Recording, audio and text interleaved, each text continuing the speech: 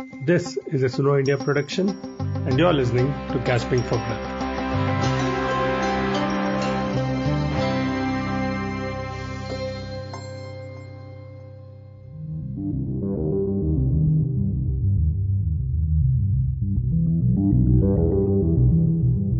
On 14th August, the US Food and Drug Administration, or the US FDA, approved a new drug for tuberculosis, Petrominate.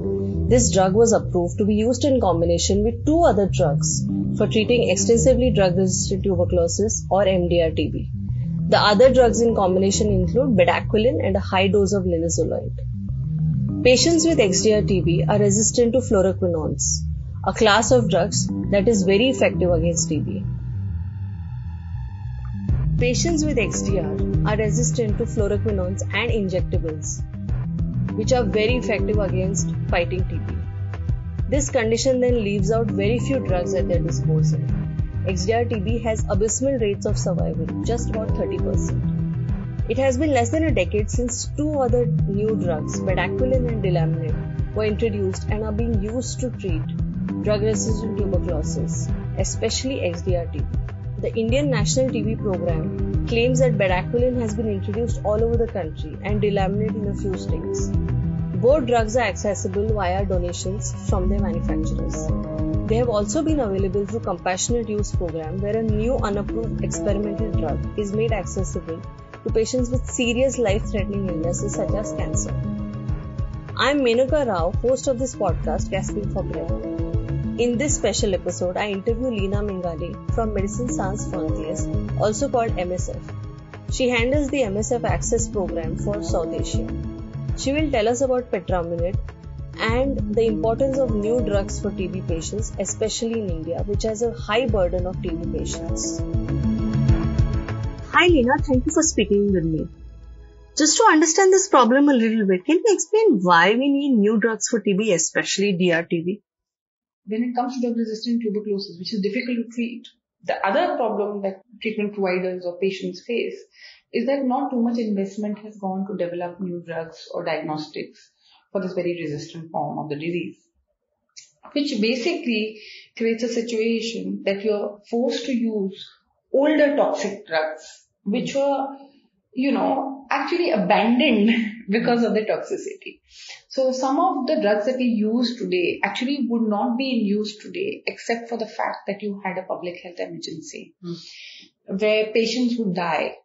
So for example, cycloserine, cycloserine's prolonged use causes psychosis, and some patients feel depressed and suicidal. And therefore, you have to be very careful about how you manage drug-resistant tuberculosis. Now, when it comes to the newer drugs, what it brings on the table are drugs which are potentially safer, which improve the cure rates, and potentially give people who have the most extensive drug resistance an opportunity to be cured and to live.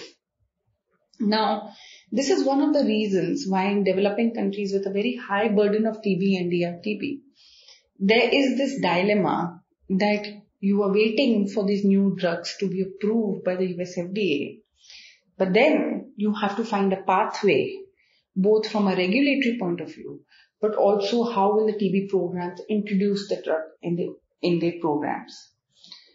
So it is a dilemma that both treatment providers and patients themselves and policymakers face. The US FDA has cleared Petrominate to be used in combination with two other drugs. What does it mean for India and its TB patients? Yes, so Petrominate is not under patent. It has been developed as a non-profit product. It was licensed from Chiron, and TB Alliance has been developing the drug. It is one of the drugs that is part of short oral regimens already. So short oral regimens are being developed for all forms of drug-resistant tuberculosis. And it's one of the drugs that is currently under trial. And data, of course, is being updated as and when data is becoming available from people who are running the clinical trials. What is useful and important about Petrominate, that after bedaquiline, It comes from a class of drugs which also you have Delaminate. Now, Delaminate itself is fraught with access issues. Otsuka, the Japanese company who has the patent and therefore control over the drug, has not been very forthcoming about registering the drug in many high-burden countries. In India, patient groups had to point out that they had the patent but they were not working the patent and had to write to the government and ask for a compulsory license, which forced Otsuka to register the drug in India, to at least file for registration. The second problem with Otsuka is that it's not transparent about how it's dealing with the drug. How is it going to be rolled out? What is its partnership with Mylan? The pricing of it's $1,700 per 6 months. Now, Pretominate comes from the same class of compounds. And perhaps if the data is good enough in terms of safety and efficacy, could then offer an opportunity for a companion drug to bedaquiline. And therefore offers an opportunity for patients who have extreme drug resistance, an opportunity to be cured. What are the processes that need to be cleared before the drug is perhaps available in this country? So I think till now what we have is a US FDA approval. And the second step would be the European Medicine Agency registering it. The third step would be the WHO providing guidance on it. And what could be done would be for TB Alliance and its partner Mylan to offer all the data available to the Indian Regulatory Authority as well, so that they can take these coming months to evaluate the safety and efficacy of the drug along with the drugs that it is being part of, the regimen it's part of. So I think this is a process which needs to involve clinicians, needs to involve experts, it needs to involve all those people who've been trying to build a DRTB treatment program in the government. And they need to come together to formulate and ensure that they are able to take forward the registration and approval of the drug in India, which includes to see under what conditions will it be offered, what will be the criteria, whether it should just be offered as compassionate use first, or should it be offered to all pre-XDR and XDR patients. So at this point of time, the regulatory pathway is an important process in high burden countries like India. And I think WHO will have to provide technical support, not just in, sort of giving guidance on how to use the drug, but probably talking to the regulatory authorities so that there can be a dialogue about how and this drug should be introduced in TB programs. We will all have to wait and see what WHO says about Pretominate. So we can't jump the gun on the issue of regulatory approval without having WHO providing some guidance on the use of Pretominate in pre-XDR, XDR regimens. There are challenges about the rollout of bedaquiline and Delaminate. Many patients have complained that it's hard to access these new TB drugs. What does it mean for Pretominate if it's ever rolled out in this country? One of the good steps that happened in India was that the regulatory authority, along with the TB program, did not allow the drug to go into the private sector. They basically did a phased manner of scaling up bedaquiline, and now they started on Delaminate. However, for the patients who are in urgent treatment, and not just in cities like in Mumbai or Delhi, but in the remotest parts of the country, in the northeast, in Bihar, many other places, of course there is this, frustration that, we are not able to access the drug as well as we would be if we were based in Delhi or Bombay.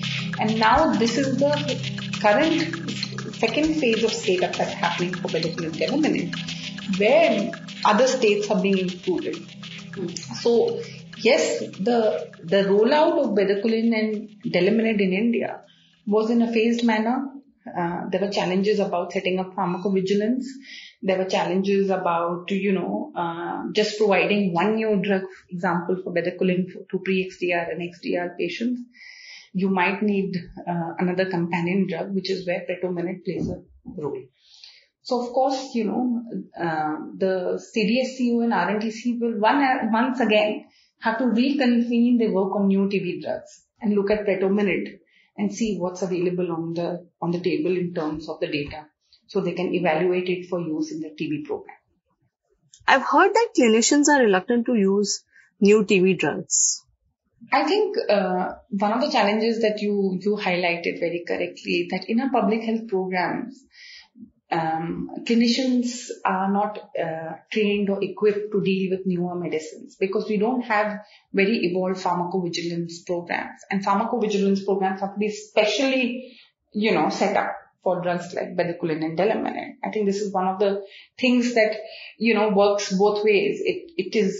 It is something that is pushing the TB program towards having better pharmacovigilance. At the same time, you can't have these new drugs without pharmacovigilance. And I think the benefit of having a pharmacovigilance program for bedaquiline and delamanid will be felt because these programs are now, already there in the TB program. So WHO was very clear that if you want to use bedaquiline and subsequently delamanid, you must have a pharmacovigilance aspect of it. So I think in that sense, there's a better adaptability of the TB programs to monitor newer drugs.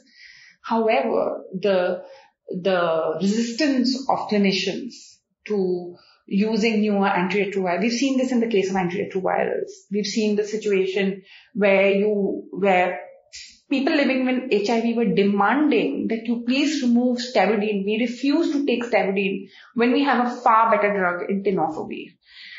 People were facing disabilities with stavudine, and the HIV program was taking a very long time.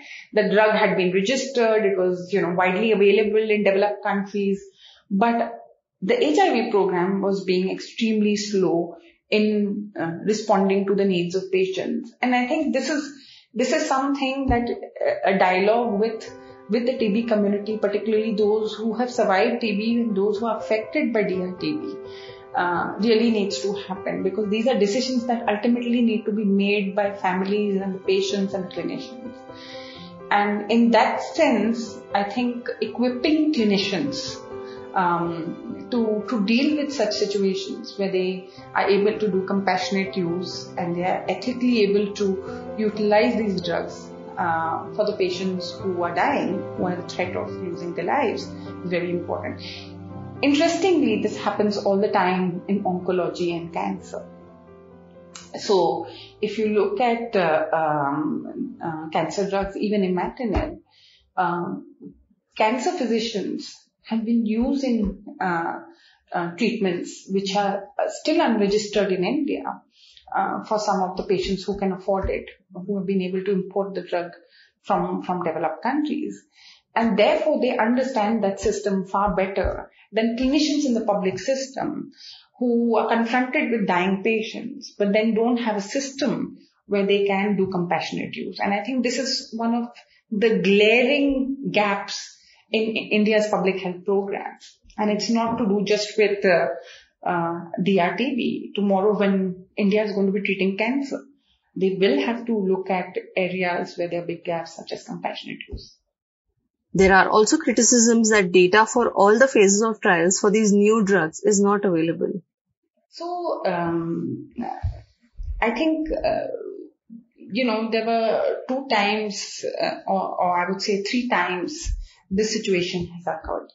One was with HIV and AIDS, when people were dying of AIDS. And of course, the US FDA had to take the decision about registering a few antiretrovirals. And there was this debate about, do you wait for everything to, happen, every local clinical trial and, a phase 3 trial and so on.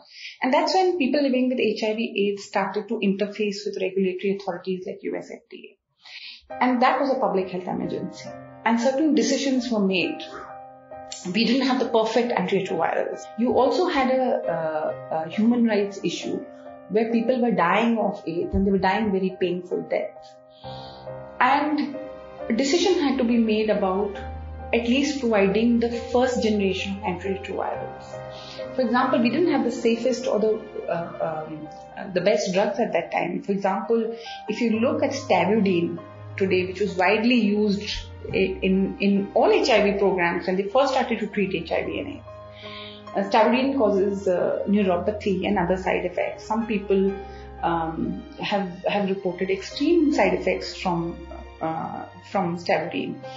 But in the first generation, that is what was available. And decisions had to be made by regulatory authorities, and decisions had to be made by HIV/AIDS program, whether we would wait for the perfect drugs with a perfect set of data, or we would start a program to try and treat people living with HIV/AIDS with stavudine, lamivudine, and nevirapine. Today, if you asked a clinician to use stavudine, they would consider it unethical because they're far safer drugs like tenofovir, or you have other drugs that are equally safe. Similarly, if you look at the situation with hepatitis C, people were being treated with pegylated interferon with extreme side effects. Pegylated interferon was something that caused people mental health issues, caused neuropathy, nausea, flu-like symptoms, and extreme side effects, which for the 24 to 48 weeks that we had to use for Hep C. And the cure rates were below 50% again. So when sofosbuvir, the first oral direct-acting antiviral came from the US FDA, the groups who were most impacted by hepatitis C started to push the regulatory authorities to start considering the registration of sofosbuvir. Now, the Indian FDA wanted to wait and do a local clinical trial for sofosbuvir. And rightly so. In some cases, you would want to do those trials. However, those trials should be done. And of course, you should collect all the safety data that is required. But for the patients who were dying of Hep C, who were cirrhotic and didn't have time to wait, that was the question that the regulatory authorities had to then determine. Would we register the drug and ask them to do phase 4 trials, post-marketing trials, and we would look at safety data from other jurisdictions. We would look at phase 3 data from other jurisdictions. And these are the life and death decisions that sometimes regulatory authorities need to make. And twice before we've seen this situation. And when it comes to drug-resistant tuberculosis, where not only the person is at threat of losing their life, and quite rapidly so, you also have a situation where you know that this resistant form of tuberculosis will infect my family. I have DRTB. And if I had DRTB, it can affect the whole family. So therefore, these decisions by regulatory authorities are not so black and white. And, you don't have the luxury sometimes. You have to make these decisions based on the current public health context, based on what patients need at that particular point of time. Which is also goes to say that I think we are increasingly being confronted by such situations in the regulatory authorities in developing countries, and a more evolved policy on the same should be developed.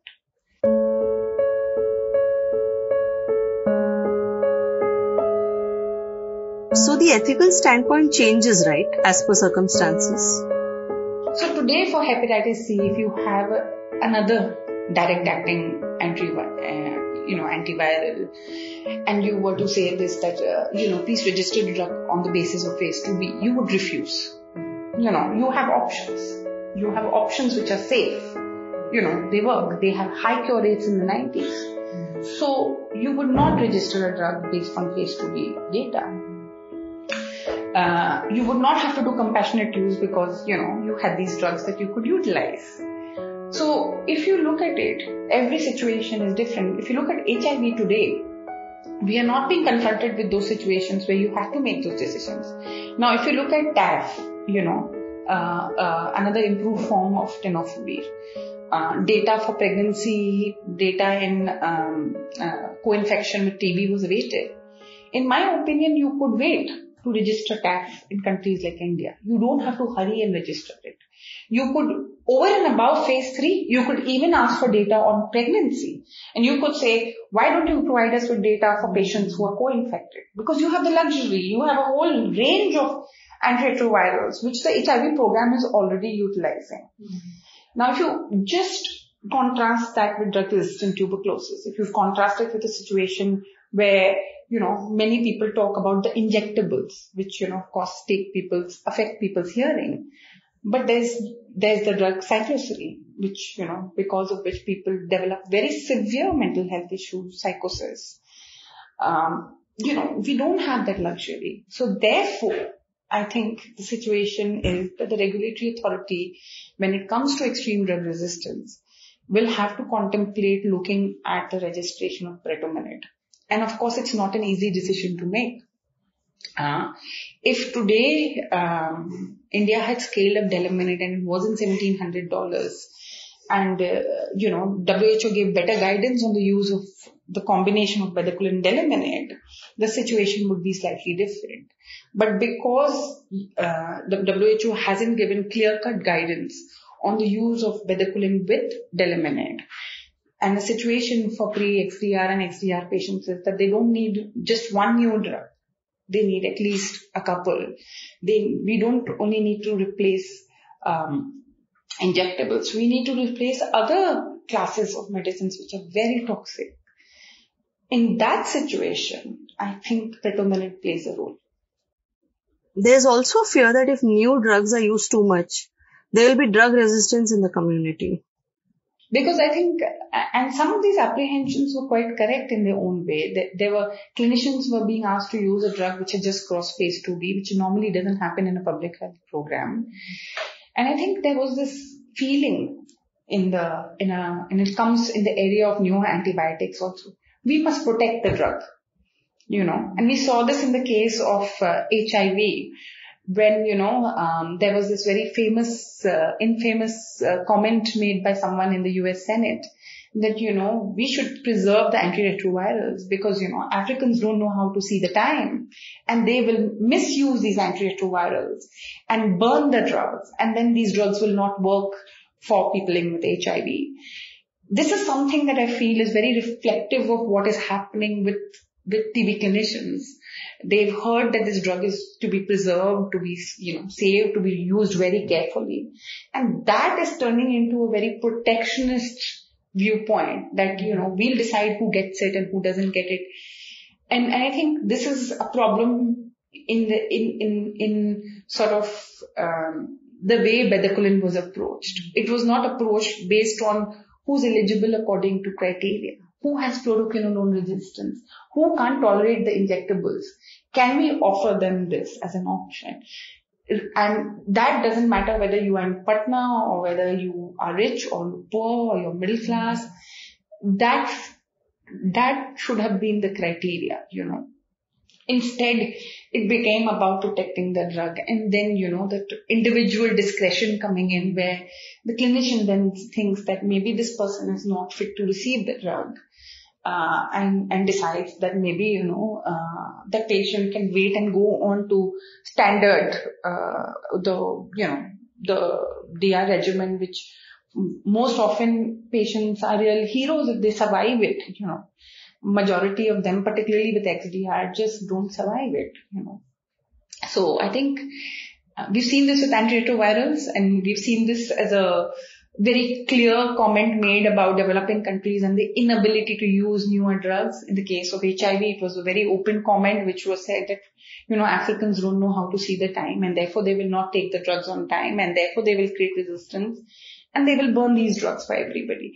We've seen those comments in antibiotics and TB particularly now.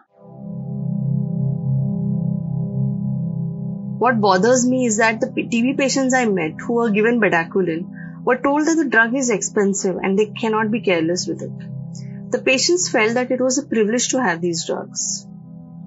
So, ironically, these drugs are quite cheap to produce, and if India so choose to, India could have its own TB manufacturers produce the drugs at a fraction of the cost that Otsuka charges for Delamanid, and Johnson & Johnson charges for Bedaquiline. So if the issue is cost and price, then I think India needs to look at alternative production, looking at, whether licenses are granted to TB manufacturers who can apply for WHO pre-qualification and supply the TB program at a very, very affordable cost. And that will benefit not just India. The volumes, India will benefit two ways. The volumes can be clubbed. South Africa is scaling up, and of course India is scaling up, but others are scaling up too. And then you could potentially benefit from a larger, scale up, and then from using your technical capacity as a generic producer to produce these drugs. The new drugs are not available in the private sector. While it helps monitor the use of the drug, it's also hard for patients to access it. You could ensure that these drugs are only supplied to TB programs, as Brazil has done. Brazil has ensured that TB drugs actually are supplied to the TB programs, to the TB program, and are not used in the private sector for other indications or misused without proper diagnosis. So I think this is historic that, the drug is not going into the private sector. The drug is being utilized and provided by the TB program. This is something we've seen in HIV. Majority of treatment resides with public health programs. This has benefited HIV. This can benefit TB, DRTB. And the concern that, right now they don't have the capacity to monitor everybody in the private sector and how they use the drug. And therefore, private users who want to use these new drugs will then have to also, partner with the government is a very logical public health step.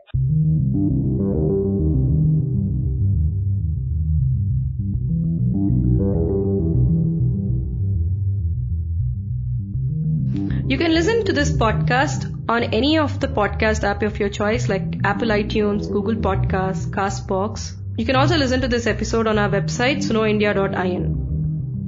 Suno India has a varied collection of podcasts on different topics ranging from climate change to current affairs to rare diseases. Do check out our website for more information.